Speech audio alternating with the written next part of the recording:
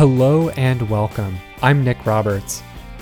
Laura McNerney is a pilot, engineer, skier, climber, mountaineerer, kite surfer, van lifer, mountain biker, and the textbook definition of a badass. She ranks among the youngest women ever to join Delta Airlines as a pilot.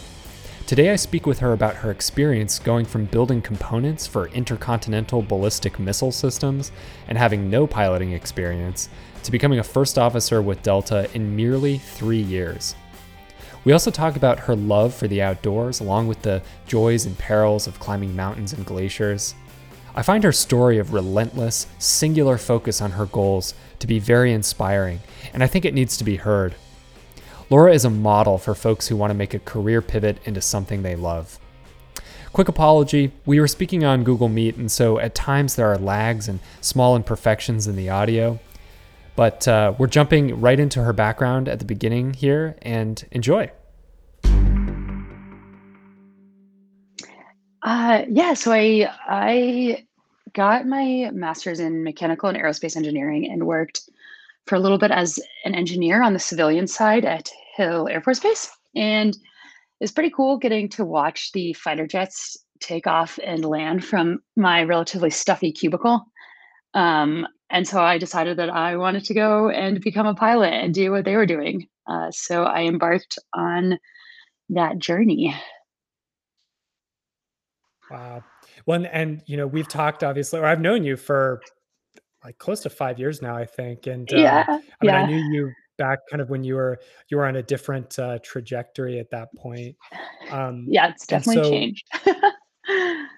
yeah, and so how did you kind of end up making the switch? And remind me what you were studying hydrodynamics, I believe, like when I first met you.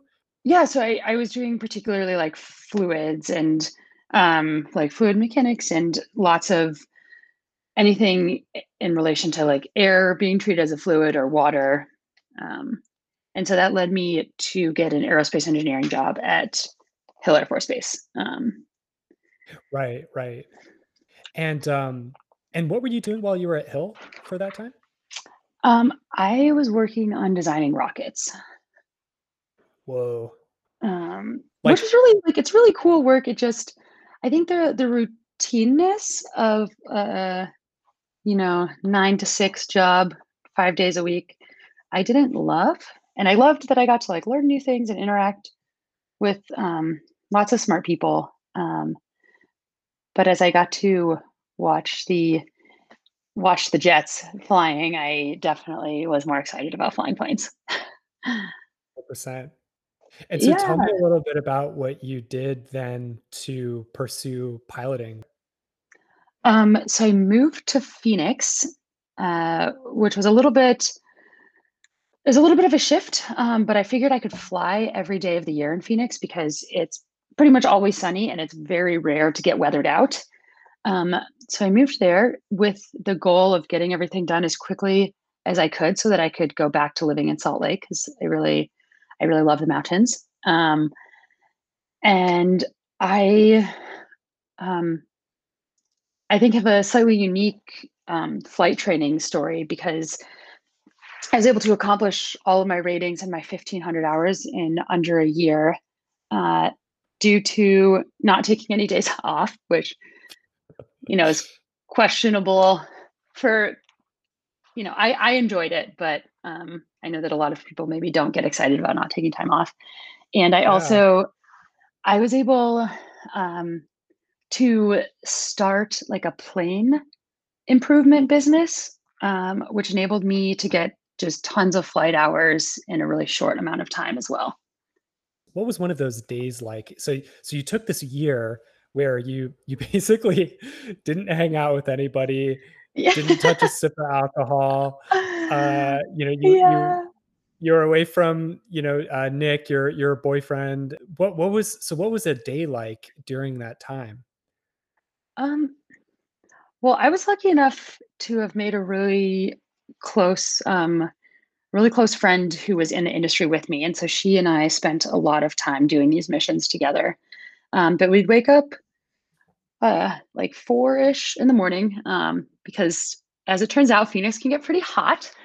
Um, and so we'd start really early, and she and I worked to ferry planes to different places to go see various mechanics because sometimes uh, when we were buying and selling airplanes, we didn't always start out with um, we started out with planes that typically had some serious issues with them. So she and I would work as a team and fly them to somewhere to get fixed, and then often would do flight instruction then in the afternoons.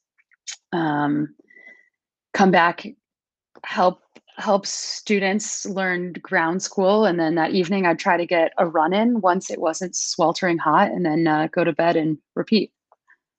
Oh man. And what time were you going to sleep? Yeah, I tried to be always in bed by like 9 or so, since um I do enjoy getting like 7 hours of sleep every night. That's Wow, very I'm like a positive. 9 I'm like You're a like a 9-hour 9 hour. kind of person. Yeah, yeah, I'm so luxurious with my sleep. I mean, that's insane. So 4 AM to Yeah, like 9 PM, and yeah. for like a full year, no days off, not even like a Sunday. So how long does it normally take someone to get their 1,500 hours? Because, and I say 1,500 because I I've heard, correct me if I'm wrong, that that is kind of the threshold to in order to enter work for like one of the regional players like SkyWest. Is that right? Yeah. Yeah, totally. Um, I think it normally takes somewhere between 2 to 3 or maybe 4 years, depending on, uh, how much people wanna work. So, we are limited, due to, like, rest regulations, by the FAA for what you can receive for compensation, um, which is 1,000 hours in a 365-day period. Um, but there's no limit to how much you can fly for your own personal enjoyment. Um, Right. so I Wow. was lucky enough to be able to fly a ton. Um, yeah. Right. And so you blitzed through this year, and then how did you get on board with SkyWest? How did you find them? um, I think it's always tricky because it's such a like the regional airlines I think is such a dynamic scene, and SkyWest seemed the most stable option to me. Um, my end goal has definitely always been to work for Delta, and I was trying to figure out which regional I thought would set me up the best for that. And I Yeah. only interviewed with SkyWest, and I got accepted with them. Um, and yeah, so I spent 2 years at SkyWest, a year and a half as a first officer, and then 6 months as a captain. Um, Wow. and I don't know. I met some really cool people along the way, but also we worked some pretty tough hours. It's much better quality of life now that I'm at Delta. Right. Yeah, I mean, that's something that I've heard, is that it's a game changer when you transition from like a regional player to the majors. Why is that? Do you know? Like, can you explain kind of why Man, there's kind of that that's a disparity in how they great treat their employees? question. I think Delta, like I think the majors have more capital, um, Yeah. and SkyWest doesn't have a union either, which has advantages and disadvantages. But I do think that because Delta does have a union, we do get more relief on rest. So Right. we get more time off. For better or for worse, some people really like working a lot and others don't. So, you Right. know, And so what was the total amount of time, would you say, between when you like you had no piloting experience and when you were a first officer at Delta? yeah, I think I've worked extremely hard and I've had a lot of amazing support around me, but I was able to do it in 3 years. And how old were you when you first got on with Delta? That was just about a year ago, right? I was 27. Yeah. Right. And So so, I mean, that has to make you one of the youngest, I would imagine. Has there been anybody younger that you've come across? there have crazily, like you can get hired on at 23, and I believe there are a very small number of people who got on at like 23 and 24.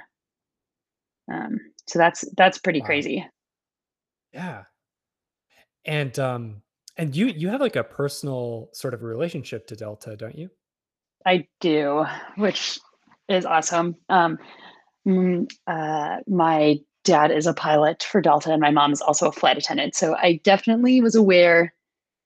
I've definitely been immersed in the Delta community, which I think is part of the reason that I think all the majors are pretty great. But definitely Delta definitely has stood apart. I think because of that family connection as well. Oh yeah. Yeah. Um, and I mean, I know that the elephant in the room here is, I mean, unfortunately that, I mean, just due to the events related to COVID, it sounds like, you're gonna have to go on a furlough here in October.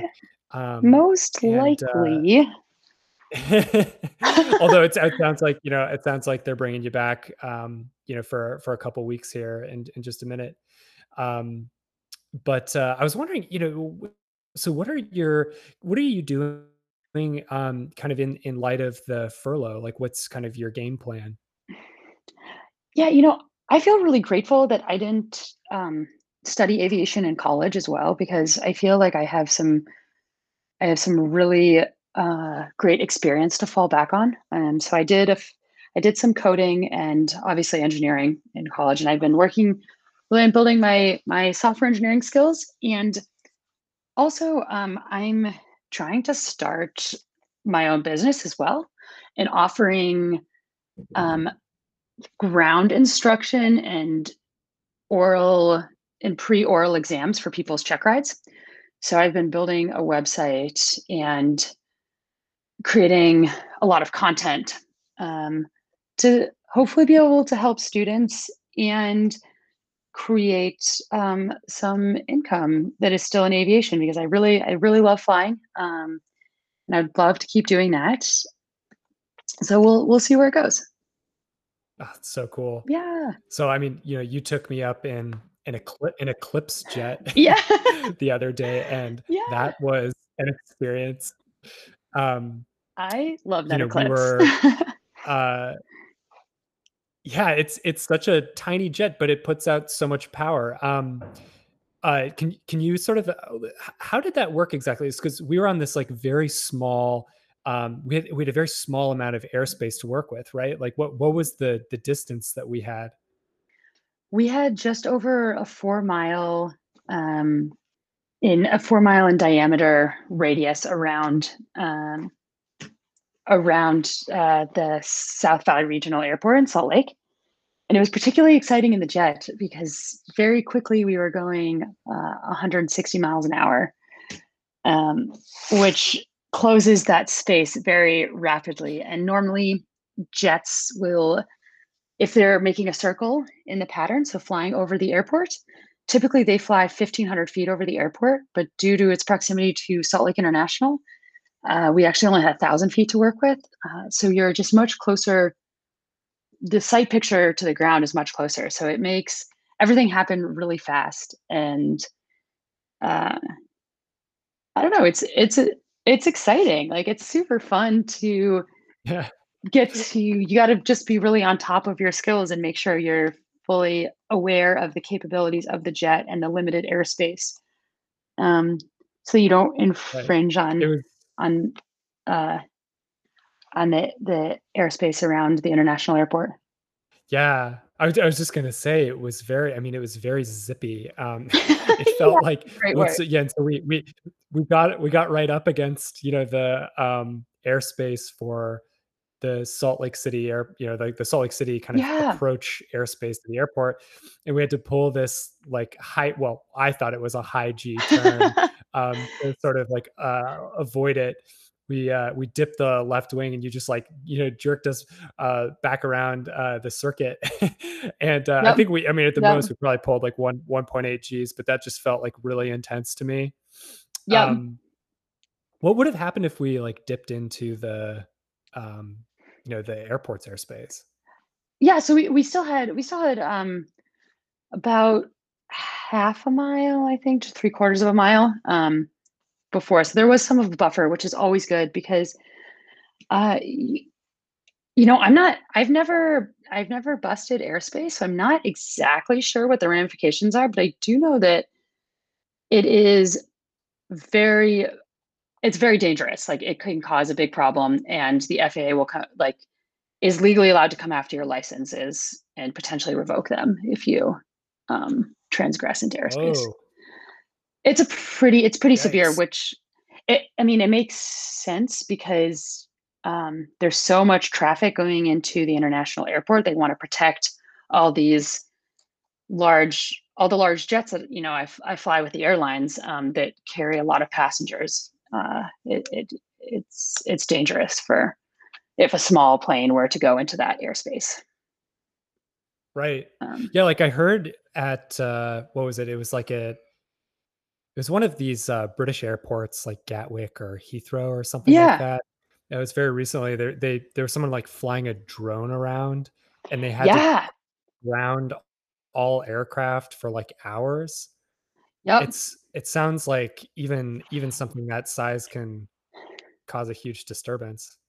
Yeah, it's kind of insane. Well, air traffic control does does a really phenomenal job, and um, if a plane gets in airspace where they're not supposed to be, or somebody's flying a drone, they if they don't know the location of the drone or of the airplane, they will completely shut down the airspace so that there's no casualties. If they know the location, they can operate to some extent, but it causes a lot of inconvenience to a lot of people. Oh, Yeah. yeah, I'd be pissed. Yeah. Um, Yeah. Yeah. Same I with, can't like, even the laser imagine. shootings too. Like, Oh, yeah, shooting a I've heard about laser that. into planes. Yeah. It's really, Has that really ever dangerous. I'm sorry, has that ever happened to you, or do you know It folks that have, like, had something like that happen? has. I have had it happen to me. Um, and I think, like, it doesn't seem like that big of a deal if you just, like, shine a light at an airplane, but the problem is the whole flight deck gets, like, illuminated extremely brightly, and so you lose your night vision, and if you're flying a precision approach, um, that's pretty problematic to not be able to see where you're going. Oh, yeah. So some little shit out there is, like, shining a light at Yeah, you, they and, they like, shined a so laser at what us. or yeah, laser, I mean, and so what do you do? Like, do you continue what you're doing, or do you try to ignore it, or, how does that work? Yeah, I was flying into O'Hare, at night at SkyWest, and someone lasered us. We were still, about 8,000 feet off the ground, so we were able to, um, with guidance, like with ATC, like, yes, we got blinded by the light, but it came back fairly quickly, and we weren't close to landing, so it was not as dangerous as if you were really close to landing.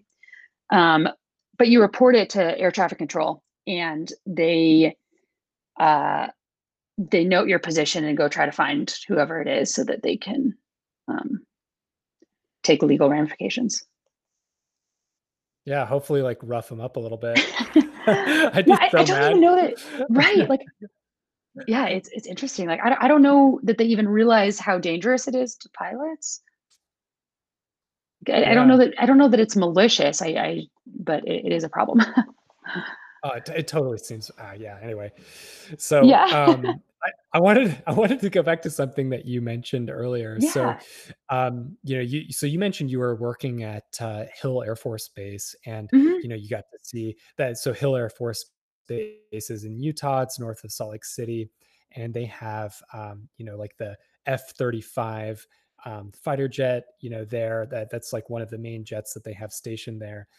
Yeah, which is Um, super cool. so I was curious, Yeah, and I, I know we've talked about this a little bit, and my dad and I were sort of, yeah, I think peer pressuring you to check out the Air Force Reserve.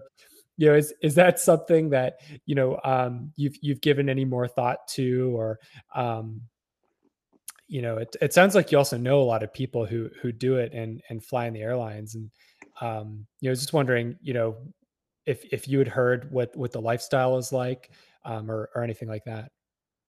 Yeah, I honestly, I think flying the F-35s or being a part of the Air Force seems really amazing. And I've certainly thought about it. I didn't initially choose it. Um, I think because I started flying a little bit older, and I thought that that process would take quite a long time. Um, but you had mentioned maybe just doing the reserves, and I think that could be very exciting and fun. My only fear is I accidentally hit a squirrel driving my car today, and I was mortified that I killed an animal, like a little tiny animal, and I just don't know if I have what it takes to shoot people. Yeah, I mean that is, I mean that is, I guess that is, that is the other, it's really awesome to fly these jets, but yeah, you do have to kind of remember their purpose. Um, Like like, I think it's yeah, amazing I think it's amazing to serve our country, and I think it'd be super fun to fly those jets, but I think when push comes to shove, I would have troubles pulling the trigger. Um, I'd be interested to know how other people kind of deal with that side of the equation. I I'll have would to be try really to find interested. somebody who's, who's done that. I mean, I forgot to ask my dad theoretically about that. yeah, you should ask your dad because, like, I mean, theoretically, you're protecting our country, right? Um, and I would imagine that you can kind of dissociate the greater good of that. Um, I just don't know that I can. Yeah. Well, still, I am very excited to hear if once if if and when you do talk to a recruiter or something. I'm living Yeah. vicariously through Thanks, you. Nick. Um, Yeah. you I'm know, I'm really hoping that I so can yeah, I'm really hoping that I can fly the Eclipse more and instruct in the Eclipse. Um, I think that it's that would just be like a ton of fun. There's nothing quite like having that type of performance on such a small jet, which is why the F-35 would be incredible. But yeah, the Eclipse is really fun. right. And Ken, and maybe just for folks who don't know, like maybe you could describe the eclipse a little bit. Yeah, so it's a six-seater, 6,000 pound um, uh, twin engine jet, and it's quite fuel efficient, and it can fly 0.64 Mach, or about a relative airspeed of 285 um, knots an hour. Um, So pretty fast little it's thing. pretty fast, light, and nimble. Uh, so it's Yeah. great fun to fly. And I mean, it seems like there's like this kind of small community of uh, people who are like really obsessive about eclipse jets. Is that right? That just kind of is my layman's Yeah, impression. there totally is. But I kind of feel like this happens with most type of airplanes. Like I think that I think I can make a great argument for a lot of different airplanes. And I think that some people just get really focused and excited about one. And if I had the resources to own my own Eclipse jet, I would certainly be excited. Yeah, I mean it's not a fighter jet exactly, but I mean it looks acrobatic. I mean it's got the Yeah, uh, I don't know, it's just got a very it's got a cool little look to it. I really enjoyed it. it Um, totally does. so outside of flying, so like what else do you like to do? What are I think you have a lot of hobbies, and I was hoping you could tell me a little bit a little bit more. Oh man, I love anything that enables me to go play in the mountains. So climbing, mountain biking, skiing, mountaineering, hiking, really anything. Um, And basically, if somebody wants to teach me any new thing, like I love just learning. I do some coding, and I play the ukulele, which is a lot of fun. Right. And Um, oh, okay, and then that reminds me, what's the story behind the ukulele? How did you end up picking up the ukulele? well, um, I took a bit of a tumble in the mountains, and I needed to lay low for a few weeks, and I have never really learned any musical instruments. And I was like, now is an amazing time to learn a musical instrument. And what is a small enough one that I can take with me on my layovers for work? And so I ended up picking the ukulele. And the ukulele is amazing because roommates love it. It sounds great out of the box. It's not quite like learning to play a violin with roommates. Um, and it's really fun playing around a campfire and singing with friends.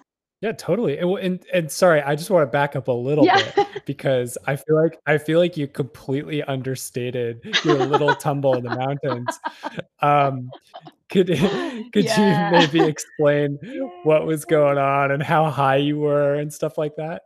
Yeah. I was rock climbing, and um I was in the Wasatch Mountains in Salt Lake, and two bolts ripped out of the wall when I fell. So I ended up decking on a ledge from 40 feet, Yeah. which I was super grateful to have an amazing climbing partner who helped me rappel down 4 pitches. Uh, and then helped m- and then helped get me out of that situation. So it was not ideal. Wow. I haven't gotten back to as good of climbing as I was then, just because it's a little scary when equipment that you think is sturdy, it ends up ripping out of granite. I can only imagine. So you were Yeah. 5 pitches up. Do you remember the Mhm. route you were doing I think it was Little Cottonwood Canyon, right? But embarrassingly, I like kind of I forget the name. I should look that up. I should know that. But yeah, it was in Little, and Was it it was actually like bolts that pulled out. And I'm just grateful that we had decided to bring trad pieces as well, and what ended up holding was a cam that I had decided that I had placed as, "Oh, I don't know, this feels kinda run out, let's place an extra cam." So I'm really grateful that we did that, because yeah, I don't know how much further I would have fallen. Wow. So actual bolts ripped out. So these were Yeah. pieces, like, of protection that someone else had gone up a long time ago and, like, drilled into the wall, like, those things are Yeah. supposed to hold, aren't they? Like, they're not supposed They're to rip out supposed to. like I a think cam. I think the lesson that I learned from it is the climb. I need to look up what the name of the climb was, but it didn't have that many reviews on Mountain Project. Um, and so moving forward, I'm not really doing first ascents is not my thing. And I think that I need to have more people have done the climb, and have it be a more trafficked route, because if it's more trafficked, the gear gets better maintenance. Have you been climbing outside, since? I have, on very easy things. I haven't pushed my grade on anything. Yeah. So that Yeah. was 2 years ago. And I had thought that this season I would go and do a bunch more climbing, but then COVID happened. So it's been the year of mountain biking. Where do you like to what's your, preferred, territory for mountain biking? Oh, oh, I get excited anywhere. I'm not picky. Wherever has a trail, I'm stoked. I obviously mountain bike a lot in Salt Lake because that's where I live. But we spent some time in Oregon biking as well, which is wonderful, and in Colorado, and in Phoenix, in Sedona. Um, so I think everything, like And you're I like all the variety of different types of landscapes for riding on. And you're also quite the mountaineering enthusiast as well, right? I mean, you've bagged a lot of peaks, haven't you? I have done a number. Most of them are in Juneau because that's really where I had access to snowy mountain peaks. So Juneau, Alaska? yeah, Juneau, Alaska. So I lived Oh, there and for 5 months in the summer, through the summer and fall. what brought you I actually Yeah, didn't even know this story. What brought yeah. you to Juneau, Alaska? Um, so during my undergraduate degree in engineering, I've always been fascinated with Alaska, and honestly, I just applied to a lot of different engineering jobs and that would enable me to go live there. And so I was studying the flow of the Mendenhall Glacier, and I got to do that for 5 months. And so you were up on the glacier, like, Mhm. every day or No, not quite every day.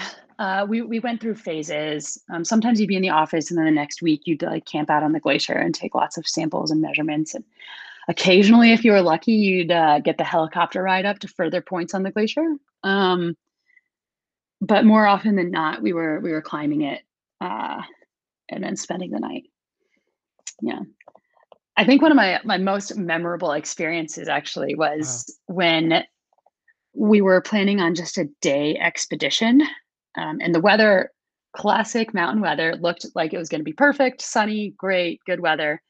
And we brought overnight equipment just in case, um, but ended up an unforeseen blizzard that made us stay on the ice sheet for 40 hours as opposed to our 12-hour day that we had initially anticipated.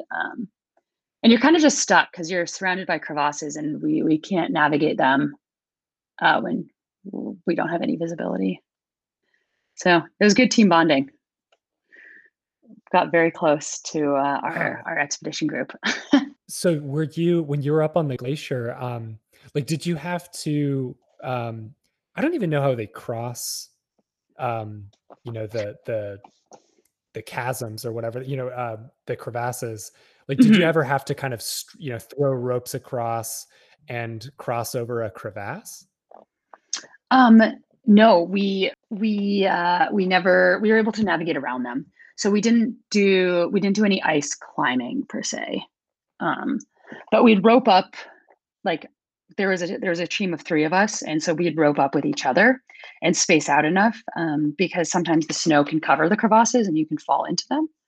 And so the other two team members, you have ice axes, and so you can self arrest um, and basically pull your teammate who fell into the crevasse out. So Wow. Did it's a lot have of to do that? collaborating. Yeah, it happens. I think we only had to. I never personally was in the lead at the point where we discovered a crevasse, but it happened. It happened twice. It's Oh my god. it's thrilling. So You can say that. and they were okay, I Yeah, assume, yeah, it's or totally how did fine. that It go? like Wow. you space the rope out enough that um and you keep some slack in the rope so like you can see them fall. And then you dig your axes into the snow and prep for some tension. It's not as scary as it sounds. Wow. Is it kind of like a climbing fall in a way? Yeah, yeah. It just And it requires like your teammates to know what yeah. they're doing. So like we did a lot of practice before we actually went out into the glacier. Like we did a lot of team exercises and lessons, and then yeah, and then we went out. And how deep are the crevasses? Like, I mean, do they just go I kinda have this mental picture that they're, like, They hundreds of feet. maybe not hundreds, but they could be, on this particular glacier. I mean, it varies from glacier to glacier, but on this particular glacier, we didn't encounter ones that I would guess were more than 80 feet deep. And Wow. that's totally a guesstimate because I never took a tape measure to it. Right. Just But, I mean, good enough to mangle you pretty bad, if not kill you. yeah, yeah. Let's not fall 80 feet. That'd be good. I'd prefer to not do that. Yeah. Um, yeah, no, totally. And I mean, and so when you were in Juneau, did you get a chance to hike any of the iconic peaks? Like I know McKinley is I know not proximate to Juneau. I think that's more toward Anchorage, but did you hit any of the big ones? I did not travel. I didn't go anywhere outside of Juneau. Um, yeah, I was working quite a bit and just wasn't. I did most of the close summits to Juneau. So um, there's like Thunder Mountain, um, Mount Juneau, Roberts Peak, Tabletop. There's plenty. There's plenty to keep you busy. Well, and so, turning back to the present, so Yeah, uh do I have it right? You're living in a van right now? you do. We are. And so tell me a little bit about that. So it sounds like so Nick, who I think got you into the van life, he'll go to some far flung place and you'll meet him somewhere. At least that's how I remember it was working. With Delta, you would sort of fly and meet him somewhere interesting. Yeah. How did that go? And where did you guys? What kind of interesting places did you guys end up?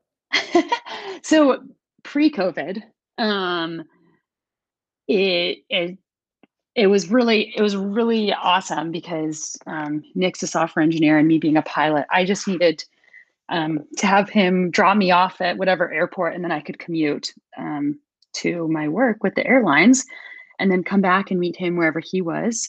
Uh, I think some of our favorite places have been Bend and Hood River, Oregon, and we've also uh, done this in Yosemite. So we'd go hiking or backpacking, and then he'd drop me off at an airport. I'd go to work, and he would stay with the van, work remotely, and then I'd meet up with him as soon as my trip was done, and we'd go play outside some more. Yeah, and what are the sort of the future plans for the van? Do you guys have a big trip lined up, or are you going to kind of turn static like the rest of us? I don't think we'll ever turn static. I don't think it's quite in our blood. I We did just buy a house, which is a big step at having a home base, but we're only calling it a home base, and we're planning to still spend about half the year out exploring places, but have half the year to, it's really wonderful to have community and friends that you see on a regular basis. Um, so like we want the best of both worlds, ideally. That's the goal. Oh, that just sounds so nice. So like It sounds so nice. I have to say I envy that. yeah, it's really fun. It's not for everybody. I mean, I had to get used to not showering every day because I do like showering. Um, and it's a much more compact space, so you just have the essentials and all the toys to play outside. Nice. So what do you carry with you, speaking of toys? um, Climbing gear, mountain bike. Um, just been getting into kiteboarding, so looking to pick up that equipment as well. Um, yeah, I think that's about it. Running shoes. And kiteboarding, that's sort of a new. I saw the beginning of Nick's obsession with this, and it seems like you're getting into it as well. Um, and what's that like? I mean, have you gotten up and what's the learning curve like um, on kiteboarding? It is super hard. Um, I'm very humbled when I go kiteboarding because I royally suck at it. It's a lot of just like swallowing water. But those moments when you control a kite and you go flying with it are so exciting. And I'm pretty new. I've really only been out 3 or 4 times, 4 times. But Nick's gotten pretty good. Um, but it's just like I would compare it to like learning how to ski for the first time. Like it takes a lot of time to get proficient at it.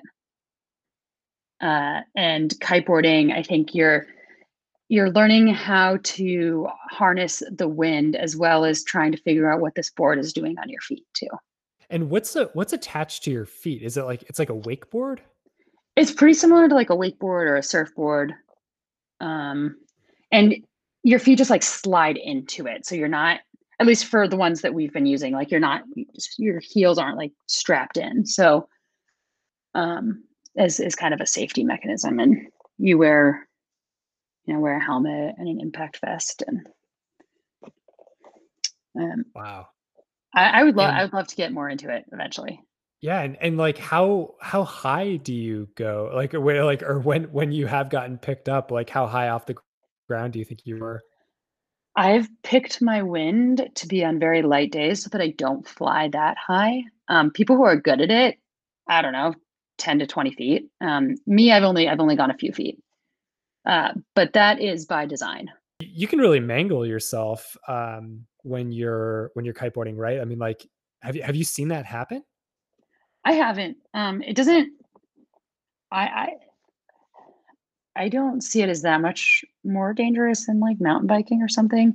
I think that there is a fair bit of calculated risk. So I can choose to not go on windy days or when winds are more consistent, um,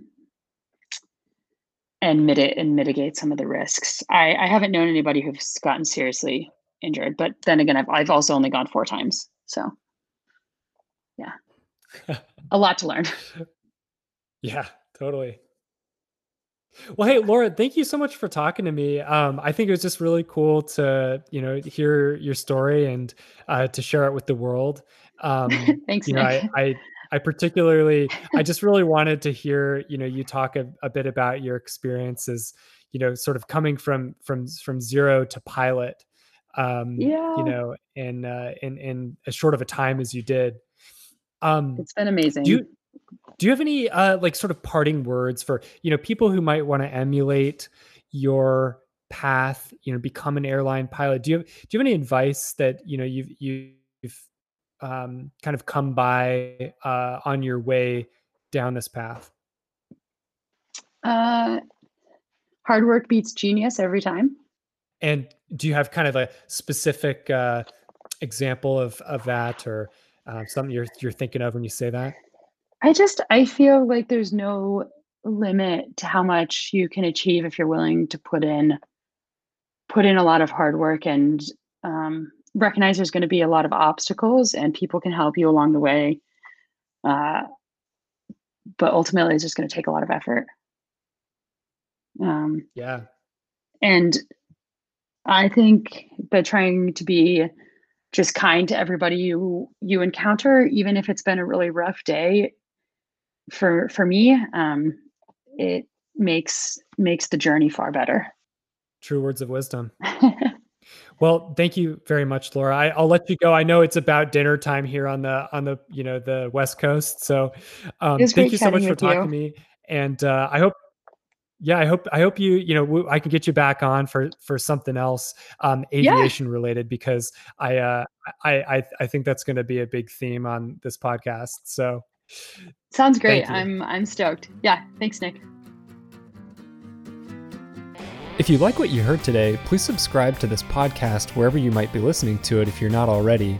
Also, check out my site at nickrroberts.com and subscribe to the newsletter there, which comes out on a monthly basis. It covers technology, product development, aviation, history, and a whole bunch of other stuff. Thanks for listening and have an awesome day.